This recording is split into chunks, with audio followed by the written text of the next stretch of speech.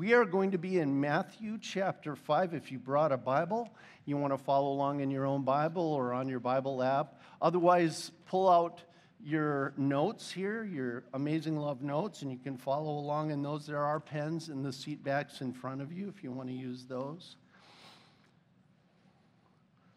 Matthew 5 comes from the Sermon on the Mount, very famous a sermon that many people know about. But not just here, but throughout the three chapters, Matthew 5, 6, 7, those three chapters, 5, 6, and 7, where we find Jesus' Sermon on the Mount, longest sermon that we have recorded of Jesus in the Bible. Jesus says, frankly, some things that sound absolutely bonkers, crazy. And we're going to study one of them today. But it's not isolated. Crazy things Jesus said. Starting out in the Sermon on the Mount, he starts with, to be persecuted is to be blessed. What does that mean? Most of us would raise our hands to be blessed that way. I think probably not. Jesus goes on to say, just being angry with a brother or sister, or how many of us haven't done this on the road with a driver? Raising your fist to someone and saying, "You fool!" That puts you in danger of hell, Jesus says. Not murdering someone. He starts out with, you shall not murder, but I'm telling you, if you call someone an idiot on the road, you've murdered them. I think I've murdered a few people along the way. Here's how Jesus ends the Sermon on the Mount. Be perfect, even as your heavenly Father is perfect. Now, I want you to think about that. Many of you have heard that verse. Some of you memorized that verse in elementary school, and you don't really think too hard about what Jesus meant. Be perfect, even as your heavenly Father. Just be as perfect as God. That's how Jesus kind of ends the sermon. What? In our culture, we constantly go around saying, well, no one is perfect. And yet here's Jesus saying, no. Be perfect as God. So when you hear this today, just know that this is in the midst of kind of a lot of crazy stuff. And that's what makes it a hard saying of Jesus. But I hope you go away today with a better understanding of why Jesus says this and why he says it the way that he does.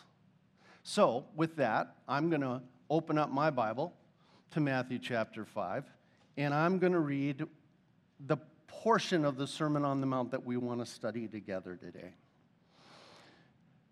You've heard that it was said, you shall not commit adultery. But I tell you that anyone who looks at a woman lustfully has already committed adultery with her in his heart.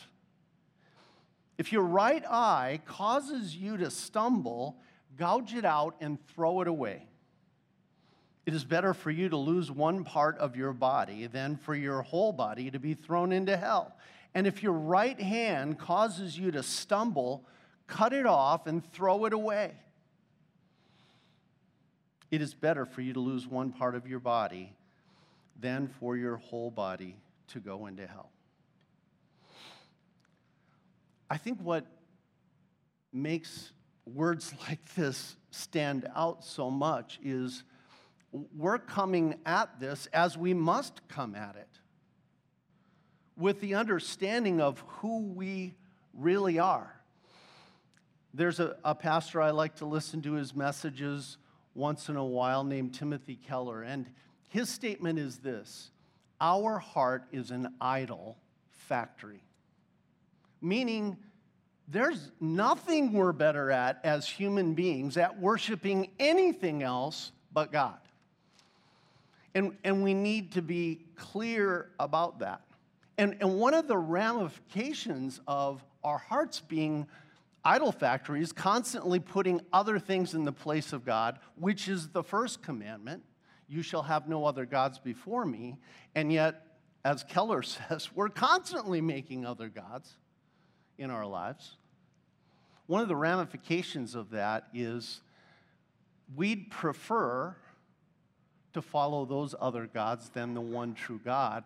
And when it comes to everlasting life or having a relationship with God, this heart that makes idols wants us to also be frontiersmen, not going along the very broad path, or what Jesus calls the narrow path, not going along that through Jesus and the cross and the empty tomb to God, but hey, give me an axe. I'll carve my own way to God, my own way to heaven, as if I'm Daniel Boone.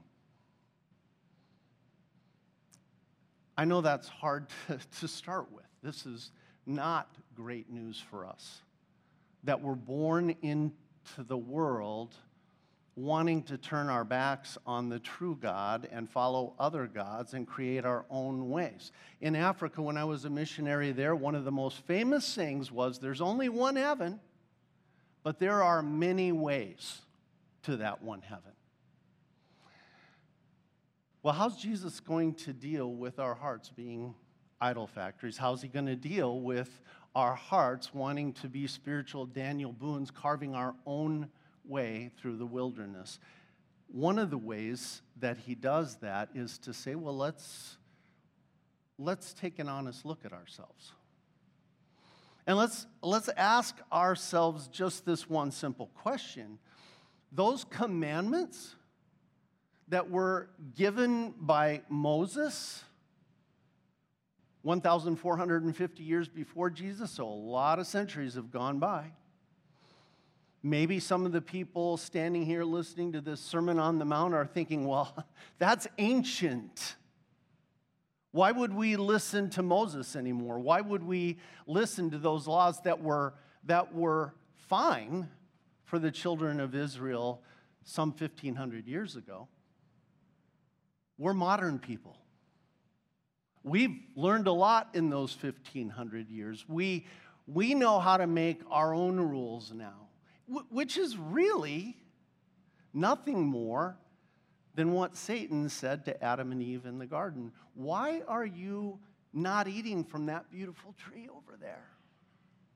Well, because God said so. And Satan's response? Why are you listening to him? You can be your own God. You can make your own rules. You can be in control of your own life. Just go eat that fruit. It'll be fine. And as we know, it wasn't fine. And it brought death to the world. Now, that was long ago at the very beginning of the world, but let's talk about today. Do we sometimes hear this book is no longer relevant? The laws that were given to Israel, and as we're hearing, reinforced through Jesus Christ, haven't we learned a lot in the 2,000 years since Jesus? Aren't we more modern people? Don't we know better now than what Jesus and Moses knew? Does this even still apply to us today? Last night, I delivered this same message to the high school kids. And I said to them, look, you're in high school now. It's not long, and you're going to be in college. And one of the key messages that you'll hear in college, at whatever university you go to, almost, unless it's a Christian university, you're going to hear, why are you still listening to that? And then after college, we hear it. And if it's not said out loud, those of you know who are in the work world that if you were to bring this up as something to really be listened to amongst many of your coworkers, they would roll their eyes. They might never say one word, but the message is clear. Why are you still cracking that dry, dusty old book? Why do you think it applies to you or to life or to me? But I want you to look at Jesus. As I said, some 1,500 or so, I'm rounding, years after Moses was given this law by God in the Ten Commandments, Jesus comes along, preaches the Sermon on the Mount, not directed only at those disciples that he had called to follow him, but directed at the big crowd that came to listen to Jesus teach. And he brings that old law back out. He brings it out and he kind of dusts it off. Remember what you've heard taught? Do you think it doesn't apply to you? Actually, it applies in ways that you've never even dreamt of. You people, you think of actions when God brings his law. I've never murdered anyone. I've never actually slept with someone who's not my wife, so I'm in the clear. And then Jesus starts talking about, how they drove their chariots and shaking their fists at the guy in the next chariot over who was blocking them. And he starts talking like he's going to talk here. Let's read the very first verse. You have heard that it was said, you shall not commit adultery. Now, if Jesus is going to roll on that, what do we know that he knows? He knows that that law has not gone away for that large crowd of people that are sitting on the hill, probably fumbling with the grass around them. Maybe they have a little snack or something, and they're listening to this Sermon on the Mount with their cup of coffee in their hand. Jesus says, let's talk about some of those dusty old laws that we've told ourselves as modern people. We don't need to really listen to those anymore. They're not truly relevant to us anymore. And he brings it up because he wants to make one very clear point. And here it is, and you can write it in your notes. Jesus wants us to know that God's laws and limits are still relevant. They're still real. They still apply to those disciples 2,000 years ago, to you and me today. And we are never going to get to a point, Jesus says, where you're so modern, you're so developed, you're so evolved that you don't need to listen to those commandments anymore. Nope, it's not going to happen. You need those commandments to reinforce your conscience, to teach you again and again what God wants from you, what God wants for you. And that this is really the way to a healthy, thriving life. So he enforces it.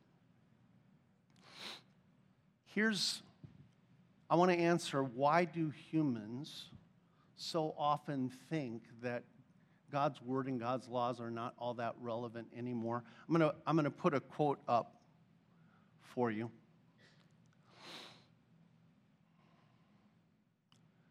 I'm going to put a quote up for you.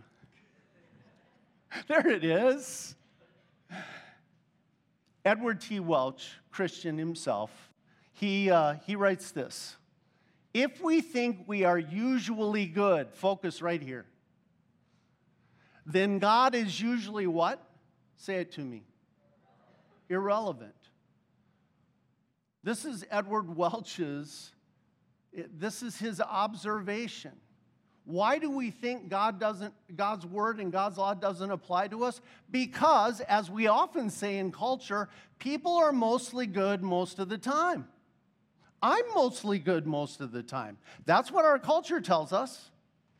And so if I'm mostly good most of the time, why do I need to be reminded of what God calls right and wrong?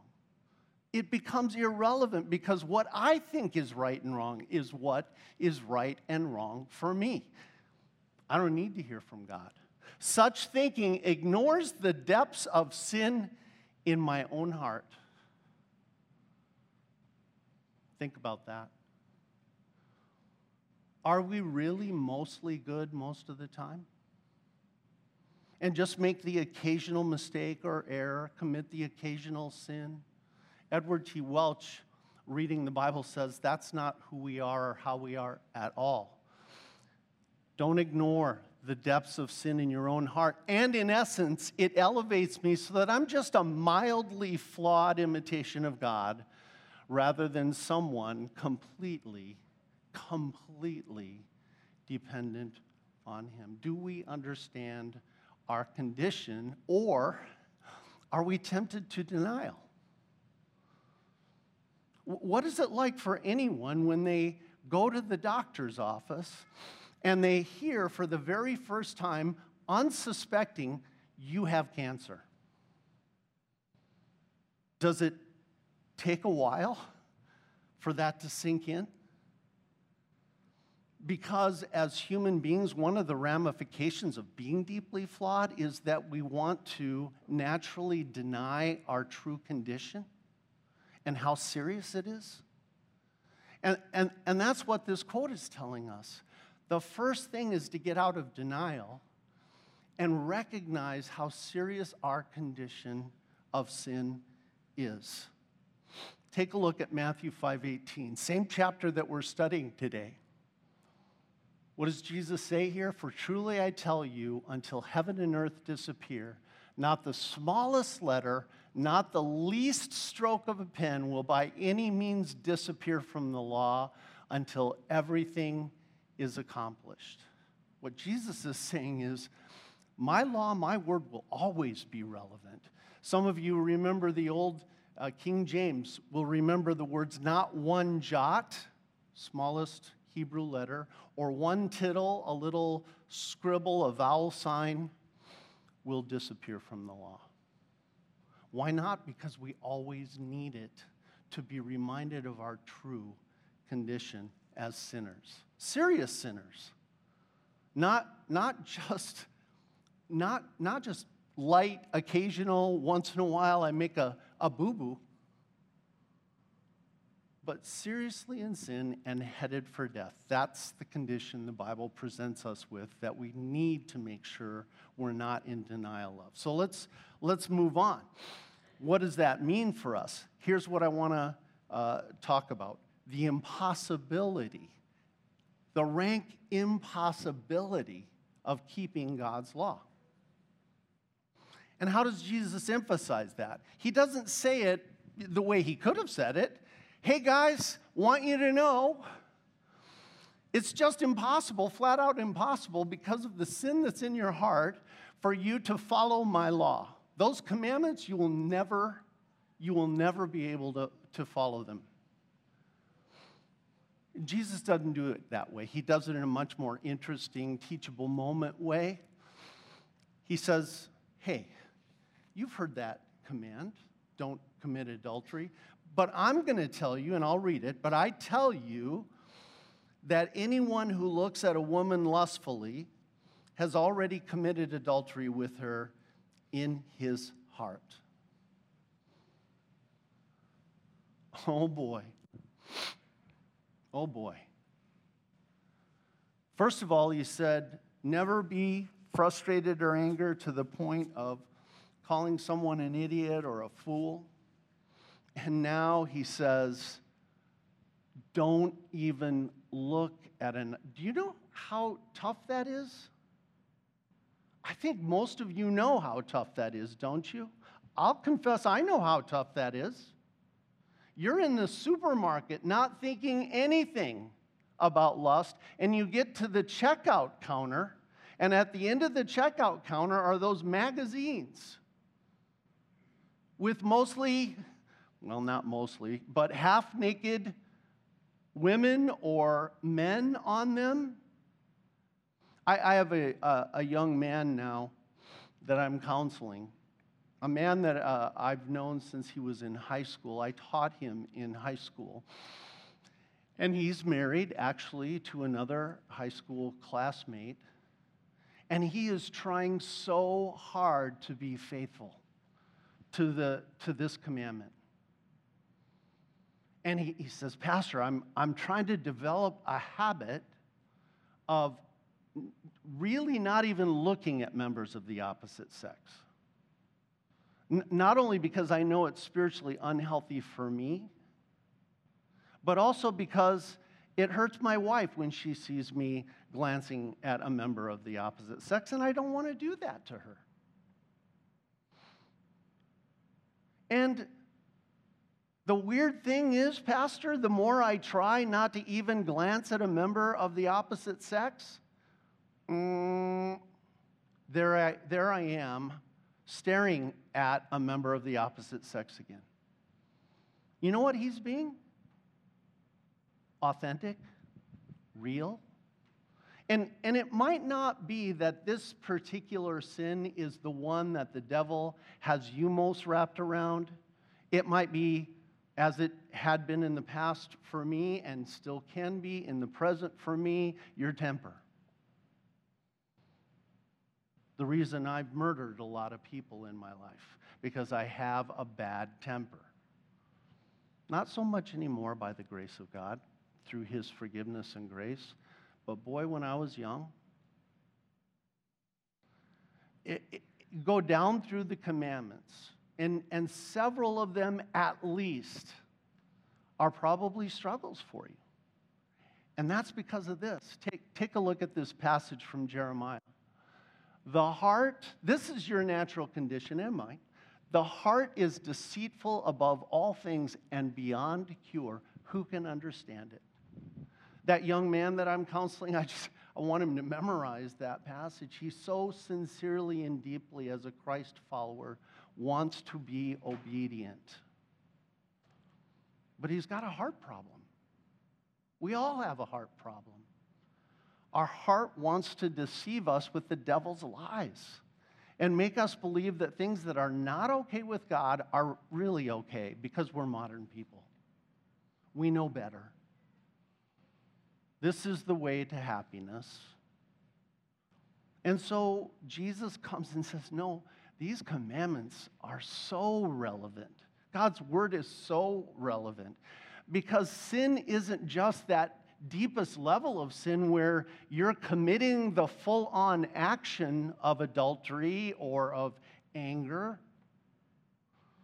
It applies to just that thought that quickly skates its way across your mind and your heart. And Jesus says, when that thought skates its way across your heart and mind, do you know what that looks like in God's eyes? It looks like you've gone the whole distance. So what conclusion does that lead us to? Oh boy, I'm in trouble is where it leads me to. Oh boy, I am sinful is where it leads me to. And I hope it's where it leads you to as well. Because Dr. Phil said it so well many, many, many times on his show. You can't change what you don't acknowledge.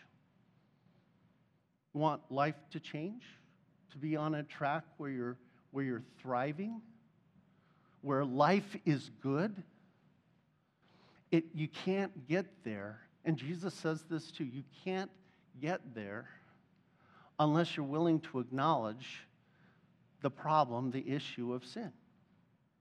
That has to be confronted honestly and openly. And the fact is, Isaiah 53, we all like sheep, have gone astray, and each of us has sought his own way. So here's the next thing. Jesus wants us to understand the impossibility of defeating sin by human power or authority. So why does he give us all this instruction? Don't commit adultery. Don't murder each other. If he knows this is true, and he does know this is true. Let me put a picture up for you. There is a solution to this problem of sin. Anybody recognize what that is? Come on, some of you were with me in the 60s, weren't you? That's an old school bomb shelter. It even says it, if you squint real hard, on the door, bomb shelter. It has a little symbol that means here's where you go if there's nuclear war. It's going to be much better than just ducking under your desk, as we were taught to do in school. And you know why it's going to be much better? Because it's made of hardened concrete, and as you can see, buried under soil. And when nuclear fallout happens, it's going to settle and you'll be safe inside this hardened concrete. And because it's built to withstand even nuclear radiation, guess how many doors it has to the outside? Well, you might count that as 2, but I'm going to tell you that's 1. So you can see it has at least 1 door, and it has no more doors. Because every door is an opening that radiation can leak into. Now imagine you're in there, and you're thinking to yourself, I gotta find a way out, and you are, as Isaiah 53 says, a guy who wants to go your own way. Like sheep, we have all gone astray. I see a door there, but no, there's got to be another way. And so you're hammering away at the hardened concrete, trying to find the other exit that doesn't exist. And there's this hardened concrete all around you. There's only one door. There's only one way out. Do you know what God's law is? God's law is like the hardened concrete of a bomb shelter that God intentionally puts around you. It's not, the primary purpose of God's law, the commandments, is not really to show you how to live so that you can make God happy and get God to be in relationship with you and win your way to heaven by how obedient you are. We can't be obedient. So then why does Jesus in the Sermon on the Mount keep hammering away at God's law? Because he's building a bomb shelter around you that only has one door. Remember what Jesus says? I am the gate. I am the door. If you want a way to the Father, if you want a way to everlasting life, let me show you how impossible it is for you to be obedient. And he keeps building this hard concrete wall around us so that we get out of denial and into the realization, thank God there's a door. What is that door? Put that Ephesians passage up. Here's the door. For it is by grace you have been saved through faith. And this is not from yourselves. It is the gift of God, not by works, not by obedience to the commandments, so that no one can boast. God's grace expressed to us in Jesus Christ. The cross and the empty tomb, that's the door. And as I mentioned just a few moments ago, it's exactly what Jesus tells us. I'm the gate. Do you guys know this passage? I'm the way, the truth, and the life. It's super abundantly clear that we need a champion to stand in our place, to keep God's law in our place. And that's your next fill-in, point 3. So let's wrap up by talking just a little bit about this one single door, this champion who comes like David for the children of Israel and stands before the Goliath of our sin. Here's what Jesus says. If your right eye causes you to stumble, gouge it out and throw it away. And if your right hand causes you to stumble, cut it off and throw it away. It is better for you to lose one part of your body than for your whole body to go into hell. What's Jesus saying there? All of you who've had high school English may remember the term hyperbole. You remember that term? What does it mean? It means you're exaggerating for the sake of an effect, typically to grab someone's attention. Now, part of this is not hyperbole. When Jesus says, look, the dire nature of our sinfulness leads to dire results and consequences for eternity, when he says, you're headed to hell in your sins, that's not hyperbole, that's real. And it's factually true that it would be better to cut off our hand than to lose our entire self in eternity for hell. That is true. To gouge out an eye would be better than to not be able to enjoy the many blessings of hell. But where does that end? This is why we know that what Jesus is saying is hyperbole. If my hand is sinful, well, how did my hand get on the thing that it wants to do something with that's sinful?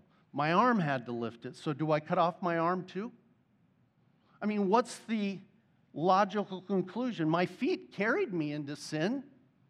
Do I cut my feet off, and the legs that brought my feet there, do I cut them off too? And now I'm a quadriplegic trying to avoid sin. I'm also blind and I'm deaf because my ears like to listen to sinful things. Where does this go? And the reality is Jesus knows this. Your hand doesn't cause you to sin. Your eye doesn't cause you to sin. Your heart and your mind are what cause you to sin. That heart that is deceitful beyond all things. That's what causes sin. And so do we find a heart surgeon? Do we do a frontal lobotomy? Where does it end if that's the real solution? What is Jesus really trying to do? He's trying to build a bomb shelter of hardened concrete with his law to say, do you realize how serious your sin is and how dire the consequences are? But listen up, guys. Standing before you preaching this message on a mountainside is the door through that hardened concrete. Jesus standing before them, teaching them, is the gospel in person, the good news in person, God's grace in the flesh. And as he's teaching them, as he's teaching us, he's really trying to close off all the potential doorways we, with our meandering hearts and minds, think that we would prefer. Remember, we're frontiersmen spiritually, wanting to cut our own path to God. Remember, we're those wandering sheep seeking our own way. And Jesus says, go ahead, keep bumping yourself up against the hardened concrete. But when you're ready and you want a real solution, I'm the door. I'm the way, the truth, the life for you, and the only door.